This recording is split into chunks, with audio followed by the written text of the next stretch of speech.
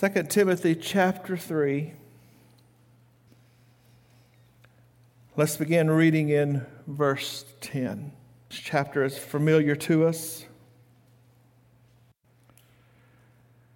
Paul has just laid out what the perilous times of the last days were going to look like in the church, is what has just happened.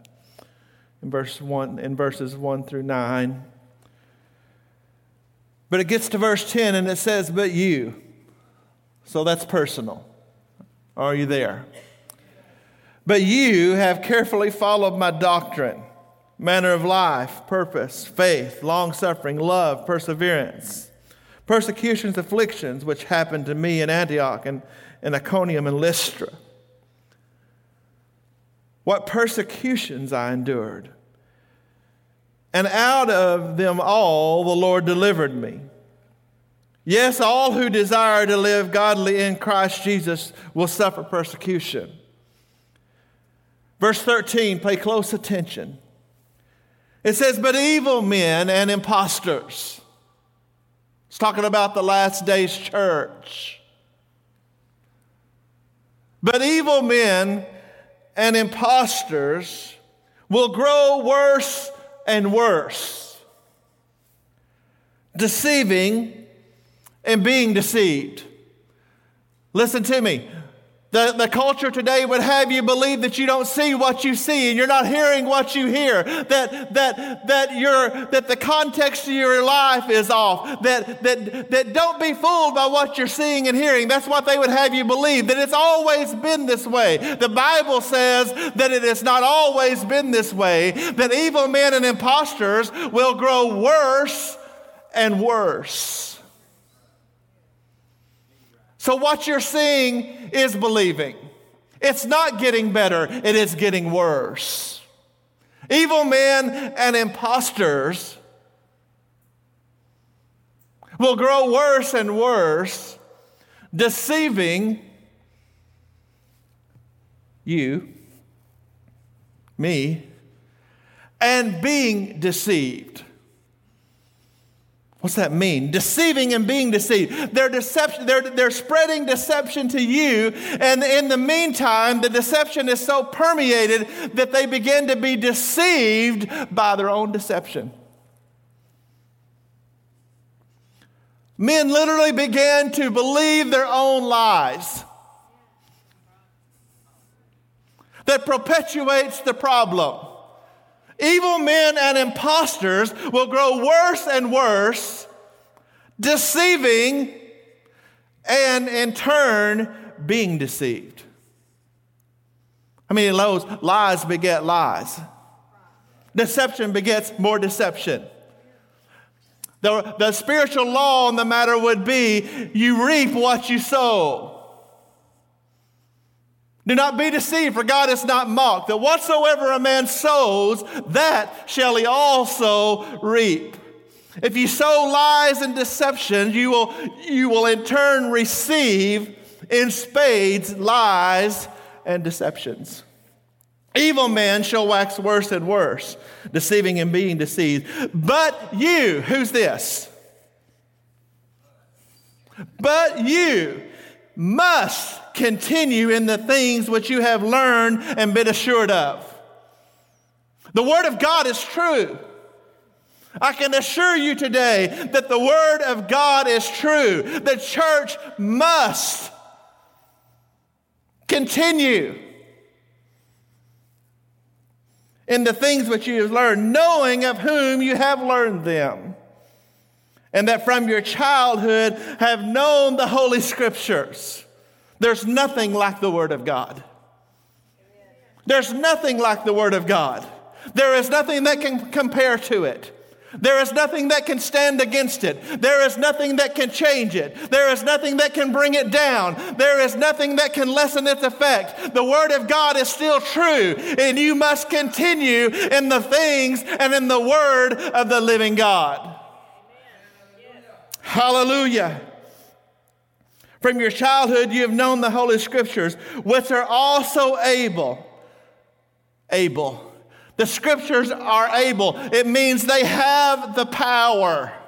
When you see in the New Testament the word able, it is dunamis, it is power. It is telling you that the scriptures, that the word of God, even in the end when evil men are waxing worse and worse, deceiving and being deceived, that if you will continue in the Holy Scripture, that the Holy Scripture will give you the power to make you wise for salvation through faith which is in Jesus Christ. Because all Scripture, somebody say it, all Scripture is given by the inspiration of God. All Scripture, the literal translation is God-breathed.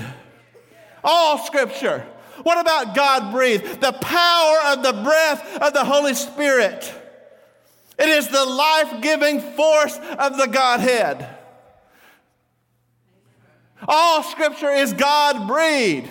What's that mean? It's the same thing it says in Genesis, in the opening chapters of Genesis, when it says that God formed man out of the dust of the earth. And it says that God breathed into his nostrils the breath of life, and man became a living soul. All Scripture is God-breathed, and is profitable for doctrine, for reproof, for correction, for instruction in righteousness, that the man of God shall be complete, thoroughly equipped for every good work. The only thing in this world that will equip you, that will make you complete, is the fullness of the Word of God.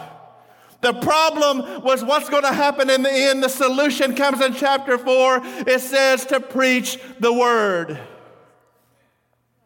Be instant, in season, out of season. Exhort, reprove, and rebuke with all long suffering. We've got to have the Word of God. Evil men will wax worse and worse, deceiving and being deceived. I'm often struck by the words of Charles Dickens and the opening moments of his novel, The Tale of Two Cities, that begins to chronicle the story of the French Revolution. And it's strangely almost prophetic, in quotes, to where we find ourselves today. He says, it was the best of times, and it was the worst of times. It was an age of wisdom. It was an age of foolishness. It was an epoch of belief. It was an epoch of incredulity. It was a season of light. It was a season of darkness. It was the spring of hope. It was the winter of despair. We had everything before us. We had nothing before us. We were all going direct to heaven. We were all going direct the other way. Powerful words of a conflicting time that I find so applicable for today. I believe with all of my heart that God is coming back for a glorious and powerful church without spot and without wrinkle. It is the best of times. I expect a fresh outpouring of the Holy Spirit. Why? Not because I said it, not because somebody on TV said it, but because the Word of God says that in the last days I will pour out of my Spirit upon all flesh. I will take him at his word. It is a great time to be alive, yet it is the perilous, dangerous times that Paul prophesied of the last days. Dangerous times. We are seeing the effect of evil men that have came to power. Yes, I said it, and yes, I mean it. Evil men have came to power. You understand when I say men, I say it in the traditional sense of speaking, that it's men and women. Where even in the church house, all across America and the world, that the theories of men have crept in and began to take their toll on the body of Christ. Evil men. He's talking about in the church. He says evil men and imposters. An imposter is someone that comes in impersonating. They come in pretending to be one thing, but they are another. In America, it is high time today that we wake up and start knowing that this book is not about our best life now, but it is about our life to come. There is no heaven on this earth, and our goal is not to have the best we can have now. Our goal is to see as many people saved and set on fire with the baptism of the Holy Spirit that will take the gospel of Jesus Christ to this world before there's a closing hour of history. It's not about the here. It's not about the now. It's not about how much you can gain. It's not about how much you can accumulate. All of that stuff, as Brother Wilkerson used to say, is going to burn. I'm not going to spend my life laying things on the scale that are going to be wood, hay, and stubble. I am looking for things that will survive, that will be gold, silver, and precious stones in eternity. We're off track. I found myself in the last several weeks feeling much as Elijah must have felt at a time after a great victory on Mount Carmel. Y'all remember when he called all the prophets of Baal together and they done their thing? He said, "The God that answers by fire, he's God." Remember, Elijah asked, I believe, one of the most important questions in all of Scripture. And I'll ask it again today. Do you remember the question? He was talking to the people of Israel who hadn't completely turned their back on God, but they had every other god in the world joined up with him. And Elijah asked a question. He said, "How long will you halt between two opinions? If God be God, then serve him.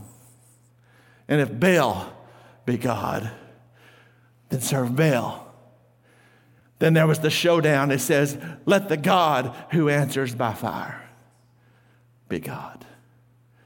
I got to tell you, he's still the God. He answered by fire that day on Mount Carmel, where fire came down from heaven and consumed the sacrifice, consumed the rocks that the sacrifice was laid on, consumed the water that was poured over the sacrifice, and consumed the dust around the sacrifice. He is a consuming fire. And on the day of Pentecost, John prophesied of one, he said, "That's mightier than I, whose shoes I'm not worthy to unlatch." He said, "I baptize you with water unto repentance, but there's one coming after me. He's going to baptize you with the Holy Ghost and with fire." Then on the day of Pentecost, it says, "And suddenly there came a sound from heaven as a rushing mighty wind, and it filled the whole house where they were sitting. And it said, divided tongues, cloven tongues, like as a fire, set down on each of them." He's still the God that answers by fire. But then after leaving his victory on Carmel, where he slayed the prophets of Baal, that Elijah found himself alone in a cage, depressed and wanting to die. I don't think I've had a day that I've wanted to die, but I've had a day in the cave. I've had a day when I've convinced that I was the only one and that everybody was against me. Did y'all used to sing that? Nobody loves me, everybody hates me. I think I'll go out and eat worms. That's what I think Elijah wrote that song. Having a discussion with God, he said, "God, I'm the only one." God said, "Get up. You're not the only one." He said, "There's 7,000. I have 7,000 that have not bowed their knee to Baal." Hallelujah. You know what I noticed about that? Those 7,000 wasn't talking. There's a difference between being with you and hadn't bowed and willing to speak up. Just thought I'd add that. It's in there. I'm the only one. I felt that way. God, they don't want to hear this stuff. God, they're getting sick of hearing where we're at and what's going on. God, I'm the only one. He said, "You're not the only one, boy." I don't know how God talks to you, but he just talks to me.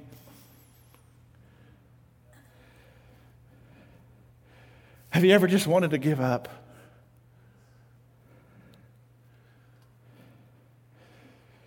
Before we get on further, but then you get those days that you know that you got to keep preaching. Those days that you know that it's no time to be quiet.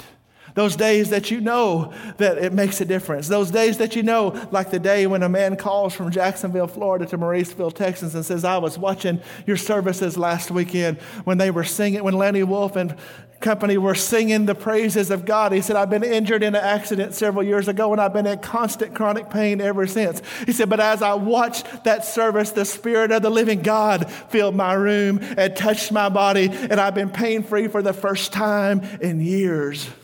There's a reason we do what we do, and it's not always in Mauriceville. It's not always in Mauriceville why we do what we do. We continually hear from people in the Northeast that don't have a church that they consider solid enough to even attend, so they watch this church every Sunday night and review every sermon from every week and go over and they even tithe to this church because the voice of Mauriceville Assembly of God reaches to Connecticut. And for some crazy reason, for the last 6 weeks, we've been popular in Mexico. Ask me to explain that. I can't explain that. But Apple, right? Apple tells us that among Christian broadcasting on iTunes podcast platforms that we're like number 33 in the nation of Mexico. You say, well, that's number 33. Do you know how many people there are broadcasting and podcasting? Do you know how big a nation Mexico is? Huge. I thought, you know what? I can't explain that. But God knows what He's doing. Evil men grow worse and worse, deceiving and being deceived. We are living in the age of deception. And evil men have risen to power. I come by to tell you one thing right up front, that I have read the end of the book, and I got to tell you it still hasn't changed. We still win. So I want you to know with a surety that God is not going to be dethroned, that God has not lost any power, that the end time harvest was still coming in, but it's the best of times and it is the worst of times.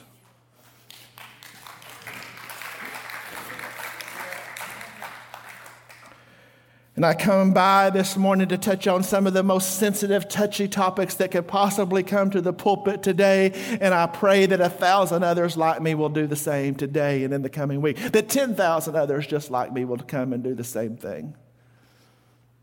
Because infiltration into the church has begun to take over, where the roots of critical theory and critical race theory are beginning to take over. In fact, I will say I believe we're in an irreversible pattern. I don't believe that it's going to turn around. I just believe, but God.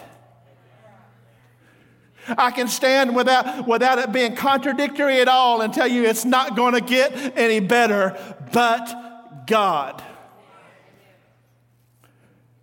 What is this critical theory that's been adapted now into critical race theory? You need to understand something. That all of my life and all of your life, you were taught this. From the youngest age, I remember hearing all of my life, Jesus loves the little children. All the children of the world. Red and yellow, black and white. They are precious in His sight. Jesus loves the little children of the world. That is the voice of the church. That is the message of the church. That is the message of the book. Critical theory was adapted by none other than, was written and adapted and put into the world by none other than Karl Marx himself. It flies under lots of titles. I have found these things, just like lies in the church, are like snakes. Every time you pin it down, it sheds its skin, changes its name, and reintroduces itself. You could call it critical theory. You could call it critical race theory. You could call it liberation theology. You can call it black liberation theology. You can call it anything you want to, but it is what it is. It's the Marxist idea of dividing a people for the purpose of consolidating power and wealth. And it has not been introduced. It is introduced and permeating in the entirety of society. You say, is it in the church? It's in the church. It's been in the schools, and it is driving the institutions of higher learning. It is what is manifesting on the streets and in the news today. It is why this nation and around the world is being pulled apart at its very seams. And make no mistake, America is being pulled at its very seams. It's being hit at its very foundations. I didn't come to wave the flag this morning because there's something higher than the American flag, and that's the gospel of Jesus Christ. I didn't come to sing the Star Spangled Banner this morning, but I come to sing the praises of Jesus Christ. But I am telling you that freedom has rang in America because of the proclamation of the gospel. Everything that we are seeing is about the destruction of the gospel of Jesus Christ. It is what these very theories, their whole intent is to divide a people to the point where the Bible can't even unite them.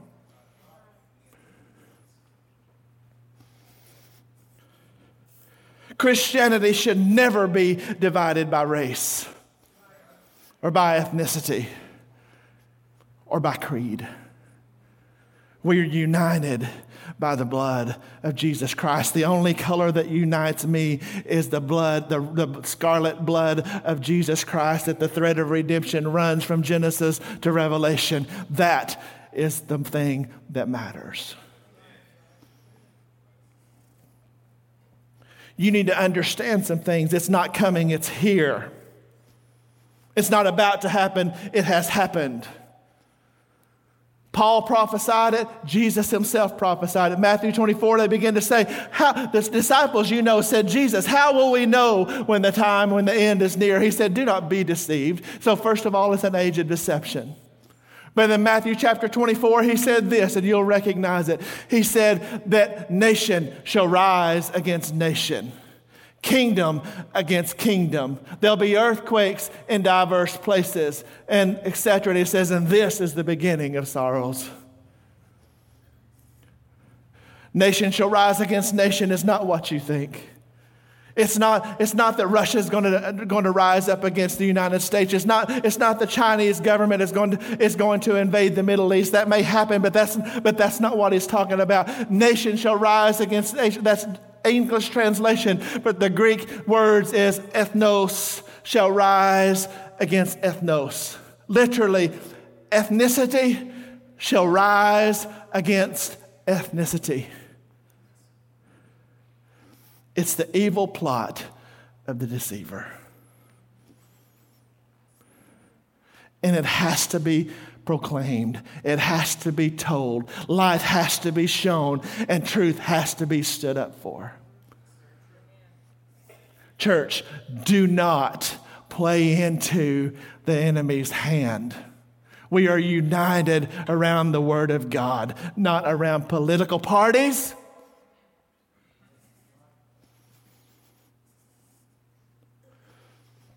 Not even around the stars and stripes. We are united by the blood of Jesus. I won't go into every statistic. I won't go into everything I've read. I won't go into everything that I could lay out point by point by point. But this garbage has infiltrated the mainline denominations, and it is working its way today through the assemblies of God. And it has to be stopped. We don't even understand. They know that we don't understand even what's being said. So somebody has to tell you what's being said. I'm not saying you're ignorant. Well, I am saying you're ignorant. I'm not saying you're dumb. You know how I know we're ignorant? Because I was ignorant. Ignorant doesn't mean you're stupid. Ignorant doesn't mean you're ignorant means you don't know what you don't know. See, when critical theory was established, it was about the haves against the have-nots. It was about the destruction of capitalism by communism so that capitalism could be destroyed and communism could take over. That was the root of it. And Karl Marx thought that it would take over the world. But when it hit freedom, he realized that free people were never going to fall for that. But they are today. So hence the introduction of ethnicity rather than financial class and status. So now it's no longer about the Ku Klux Klan and the Black Panthers, radical groups that everybody knows was evil and crazy. It's not about that anymore. That's not what defines racism anymore.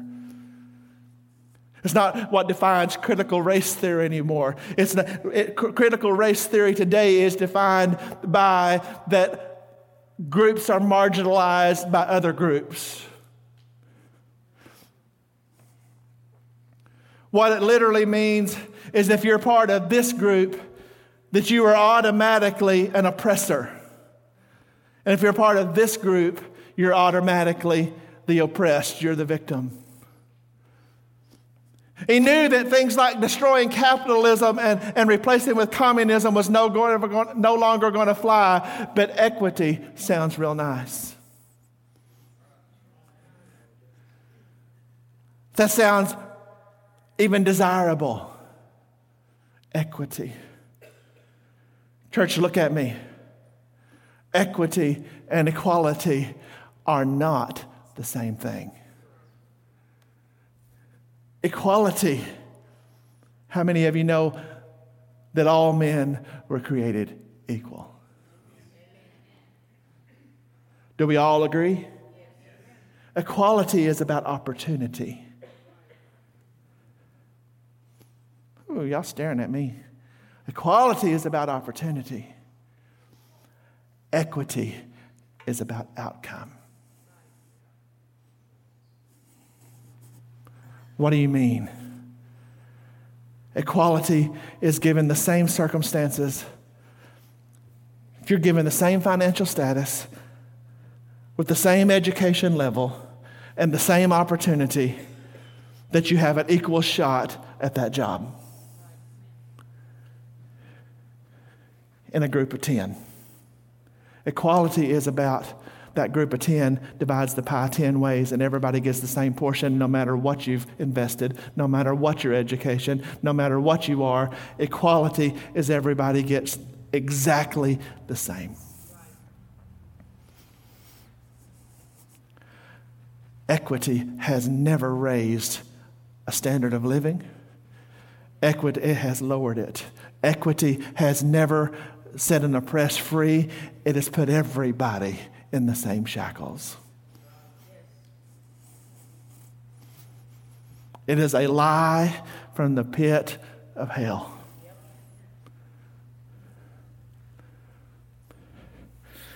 I'll tell you something that controversial statements coming up. Controversial doesn't make them true or not true. I don't set out to be controversial. I have found out that the truth is controversial in itself.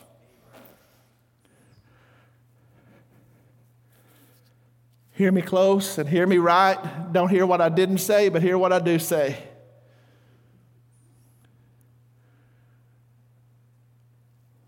One of the greatest lies and deceptions that's ever been perpetuated in this country and around this world is a white church, a black church, a Hispanic church, an Asian church, a whatever church.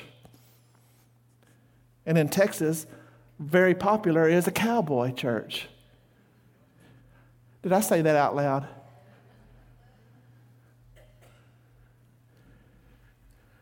Where in the world did all that come from? Because it didn't come from heaven. When we begin to be divided by if we ride a horse or don't ride a horse, whether we come from an African background or we come from a European background, we're already needing to wake up and look around. When your ethnicity or your financial status or what part of town you live in or what you ride to work becomes to define you as who you are in Jesus Christ, you're already sliding down a slippery slope of division that is going to grow and fester and grow and fester because, see, it's just a little leaven, Brother Scott, that leavens the entire lump. This nation fought a civil war to correct the wrongs. It's the only nation in the world ever that brother has fought against brother, neighbor against neighbor, friend against friend, church against church, to rid a country of the scourge of slavery. It's the only country in the world. Yes, it was a blight on this country then and now, but people shed their blood, and it was Christianity. I got news for you. It was the church that drove it. You'll begin to just do any kind of reading, you'll find out about people like William Wilberforce. And you'll find out about people like John Newton. Say, I've never heard of John Newton. I bet you've heard Amazing Grace. How sweet the sound that saved a wretch like me. I once was lost, but now I'm found. I was blind, but now I see. I've stood in the very slave castle in Ghana, West Africa, where John Newton slid in the filth of human waste on his face as he was trading in the debauchery of the slave trade, when he came to himself by the power of the Holy Spirit and later went home and penned the very words that I just recited to you. See, God, Jesus, He is a redeemer. He turns broken things around. He takes the scourge of nastiness and turns it into glory for His glory. He can do it. He can do it. He can do it, and He will do it. But the day that my ethnicity or my financial class or anything else begins to be elevated above what this word says, He says, but you must continue in the things you have learned and been assured of. Before you fall for it, young man, before you believe this lie, go back to the book and continue in the things that you have been assured of. What are those things? That in Christ, that there's neither Jew nor Greek. There's neither bond nor free. There's neither male nor female, but we're all one in Christ Jesus. Ephesians chapter 2. The things I've been assured of. Are you with me?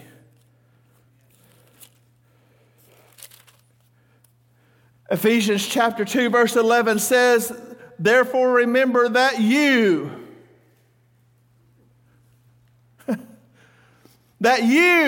were once Gentiles in the flesh. Listen to me, what's Paul beginning to talk about? I ask this every time this comes up, so I'm going to ask it again today. Anybody in here of Jewish heritage? Anybody? Anywhere? I had Ancestry do my DNA. I'm the whitest person you know. You have never, I am so white, I'm pink. 75% from the British Isles, the rest of us from Scandinavian countries. I mean, I am transparent. Anybody in here have any Jewish blood in them? Good, then I'm talking to you. You ain't listening. I don't care. I see people so white they're pink. I see people that's been in the tanning bed. I see people that are brown. I see people that are black. I see people that are yellow. And every one of us are united by one thing, that none of us are Jews. So the but you that Paul is talking to you is everyone in the sound of my voice in this room. He's talking to you no matter what color you are, no matter what your point of origin was.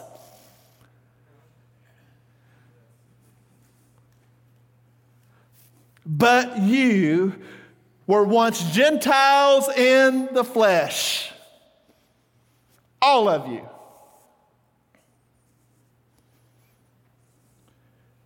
who are called of the uncircumcision by what is called circumcision, made by the flesh by hands, that at a time you were without Christ, being aliens of the commonwealth of Israel, strangers from the covenant of promise, having no hope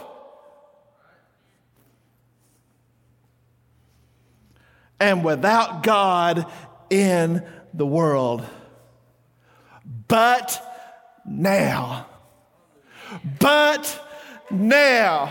in Christ Jesus, you who were once afar off have been brought near by the blood of Jesus Christ. For he himself is our peace, who has made both one, and has broken down the middle wall of separation, having abolished in his flesh the enmity, that is the law of the commandments contained in the nuances. He is also to create in himself one new man. Hallelujah. Somebody ought to give God praise. Somebody ought to shout. Somebody ought to give God praise that the ground is still level at the cross. I'm not divided by my financial status. I'm not divided by my pink skin. I am not divided by my ethnicity or my nationality. I am united by the blood of Jesus Christ, who makes me one with each other and one with God. Church, young people, do not fall for it. Do not fall for it. I will not take responsibility for crimes I did not commit. You should neither. I don't care who you are. You know what else I will not do? I get so mad at these things. Let me tell you why I get mad. Because I had grandparents that were old enough to be my great-grandparents. My grandmother born in 1909. That means she was 20 years old when the Depression started, when the stock market crashed. You know, they were already so poor they didn't know the difference. Do you know what her privilege got her? You heard what I said. Her privilege she got to pull the same kind of cotton sack as every other color person down the road got to pull to put food on the table. That's what it got her.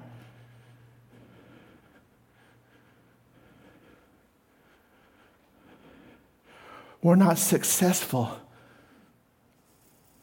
because of what we were born into. Oh yeah, I know people that were born with a silver spoon in their mouth.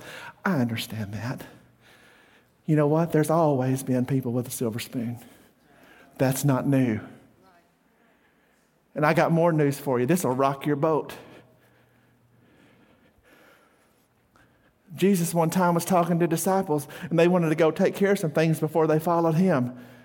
They wanted to go feed some people, and was Jesus against feeding people? Of course not. That's ridiculous. They wanted to go solve all the world's problems before they followed Jesus. Jesus made a statement that I find interesting. See, the Word of God destroys the lies of the enemy. You ain't listening.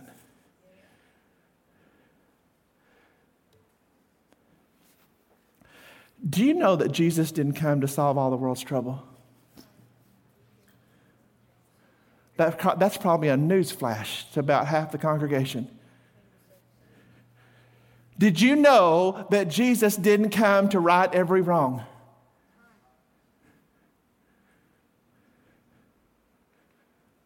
That's not what he came for. He didn't come to eradicate poverty.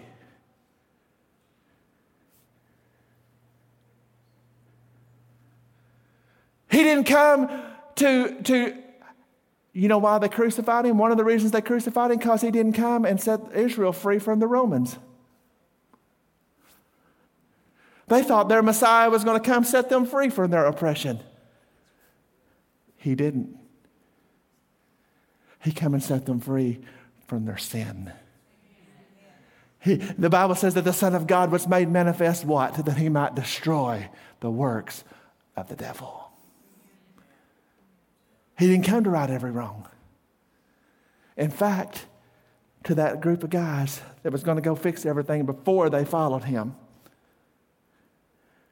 he said, the poor you'll have with you always.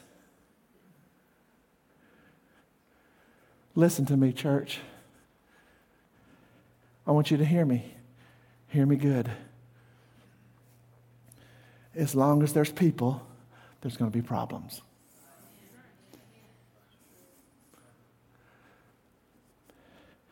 That's not to excuse anybody for being a jerk or a criminal or anything else. It's just a fact. Poverty's not the problem. Social class is not the problem. Ethnicity is not the problem. Nationality is not the problem.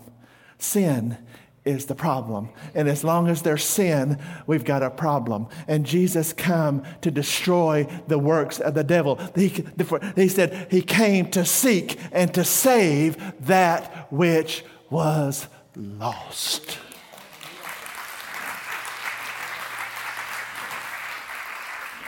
Told you Wednesday night that proper faith will produce proper works. So sure, if you're his, there's going to be the fruit of the Spirit, which is love that flows out of your life, that it will clothe the hungry. Feed the hungry, clothe the naked. But that's not what we're here for. That is the outflow of who we are.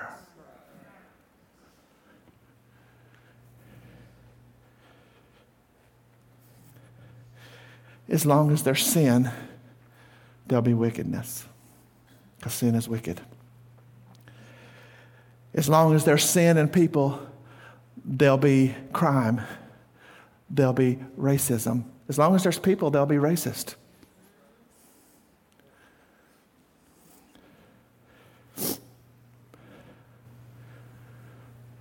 I'm trying to decide how far I'm going to mine down on that.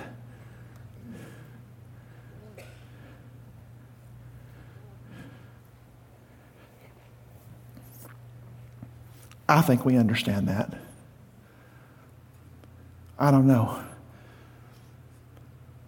Because see, today, by the way, before your very eyes, right now, today, words and phrases that you have always understood what they mean are being rewritten and redefined before your very eyes. Because the thing that I brought to the table this morning, critical theory, critical race theory, is not about individuals, Riley. You know this.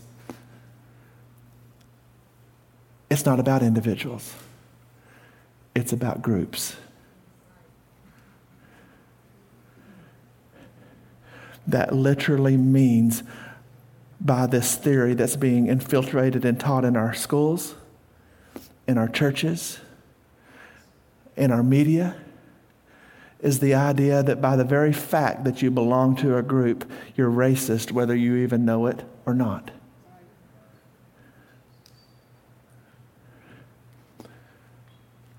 And or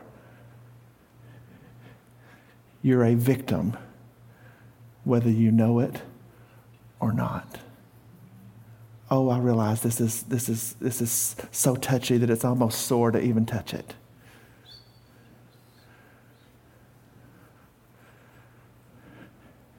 I'll define it just a little more before we move on. I don't want anybody to leave misunderstanding anything. I want everything that can be said in this amount of time said in this amount of time.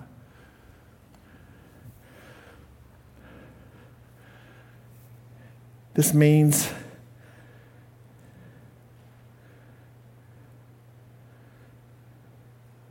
you'll be defined by your skin color, by your financial status, by your gender, by your sexual preference and by your politics. You're not hearing me.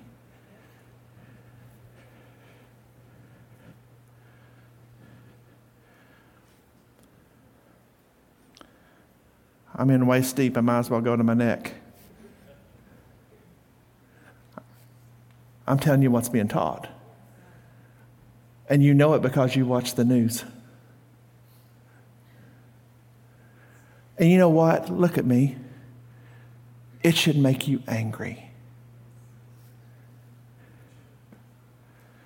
It should make you angry as a Christian who would give everything they had in every way for their brother, no matter what their status. Are y'all hearing me? And it should enrage you if you're being told because you're this, and this, that you can never achieve your full potential.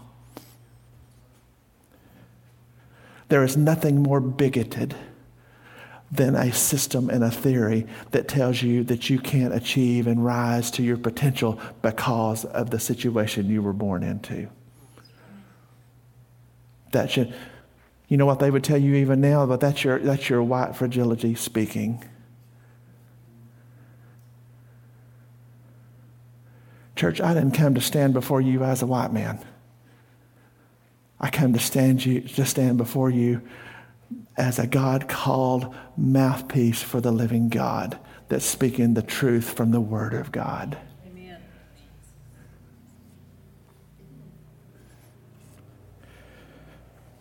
The big five would be, I forgot religion. If you're white, male, Christian, straight, cisgendered. What cisgendered means? That means that you identify by the parts that you were born with. Right.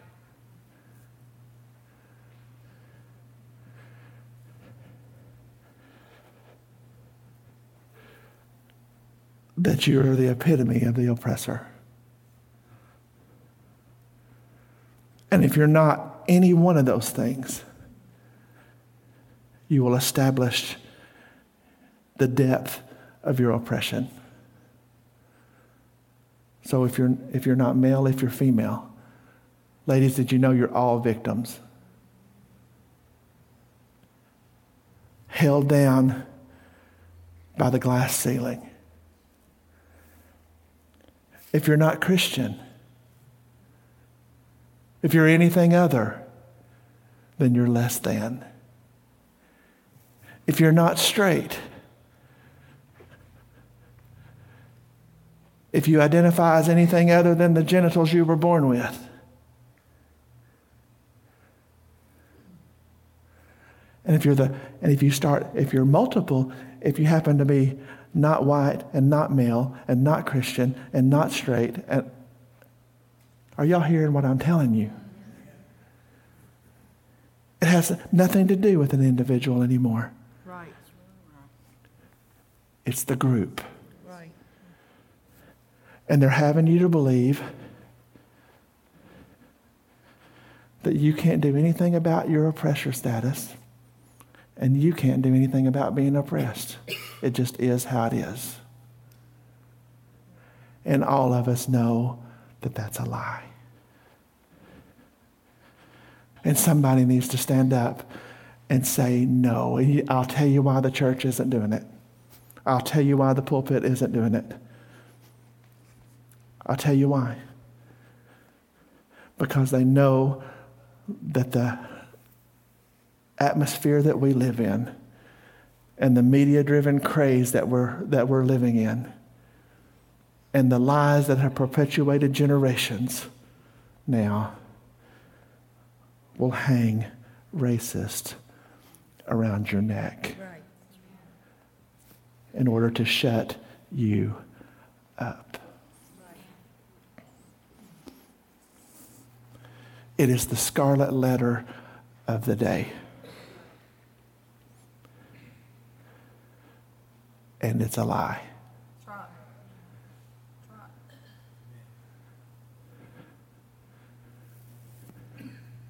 It's a lie.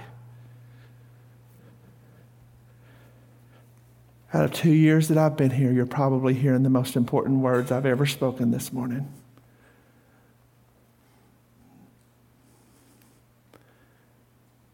And it ain't easy to say, and it's not easy to listen to. Oh, it's all good when we're all fired up and about the truth of the word, but when it comes down to where the rubber meets the road, when you define the terms and you tell what's being said, church, quit screaming at each other.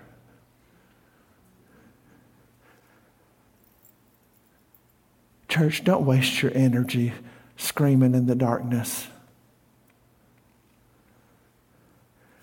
We got to know what's true. We got to live what's true. We got to be united around what's true.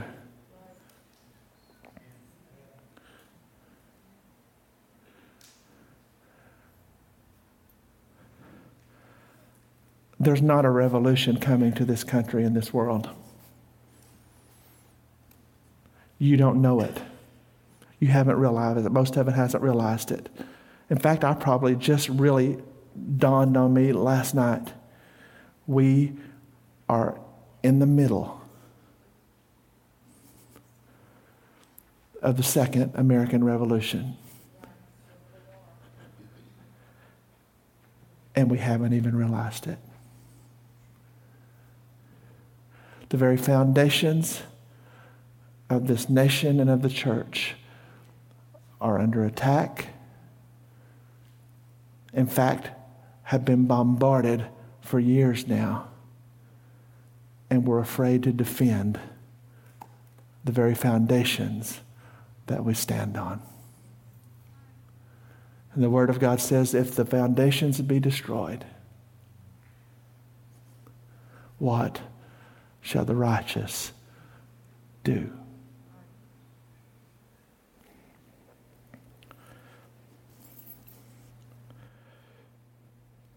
The best of times, the worst of times. The world is in a mess, but God is not. Listen to me, church. If you read, you've heard it said before, if you read today's headlines, you'll think the world is falling apart. If you read the book, the Word of God, you'll find that the world is falling into place.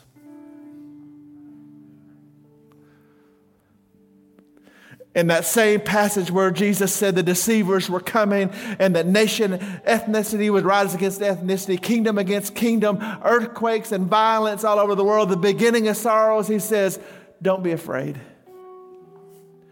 These things must be. Do you know what is happening literally? The culmination of the fall.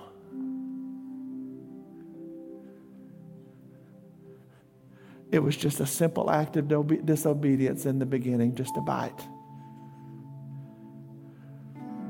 But the culmination of the fall, it's all coming to a head. The birth pains have started. But we shouldn't be afraid, mad, or upset.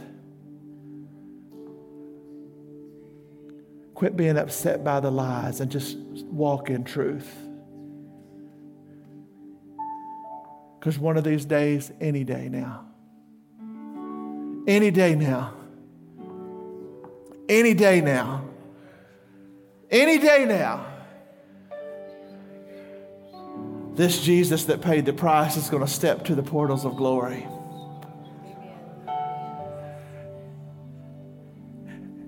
And he's going to put a trumpet to his lips.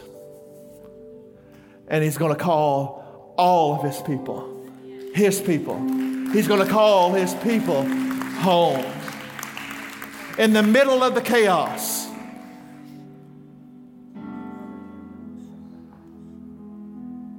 In the middle of the chaos, victory is going to come. It says, then the Lord himself shall descend from heaven with a shout, with the voice of the archangel and the trump of God. Then we, which are alive and remain, shall be caught up together to meet the Lord in the air. And so shall we ever be with the Lord. And he said, wherefore, comfort one another with these words. This world's going to do what this world's going to do. Jesus told us, Paul told us, John the Revelator wrote about it. Ezekiel saw it thousands before then. Daniel saw it before then. The world's going to do what the world's going to do. But I serve a victorious God who unites me around the blood of Jesus, no matter who I am, what color I am, what I look like, how much money I have or don't have, that I'm one in Christ Jesus. Stand with me across this place.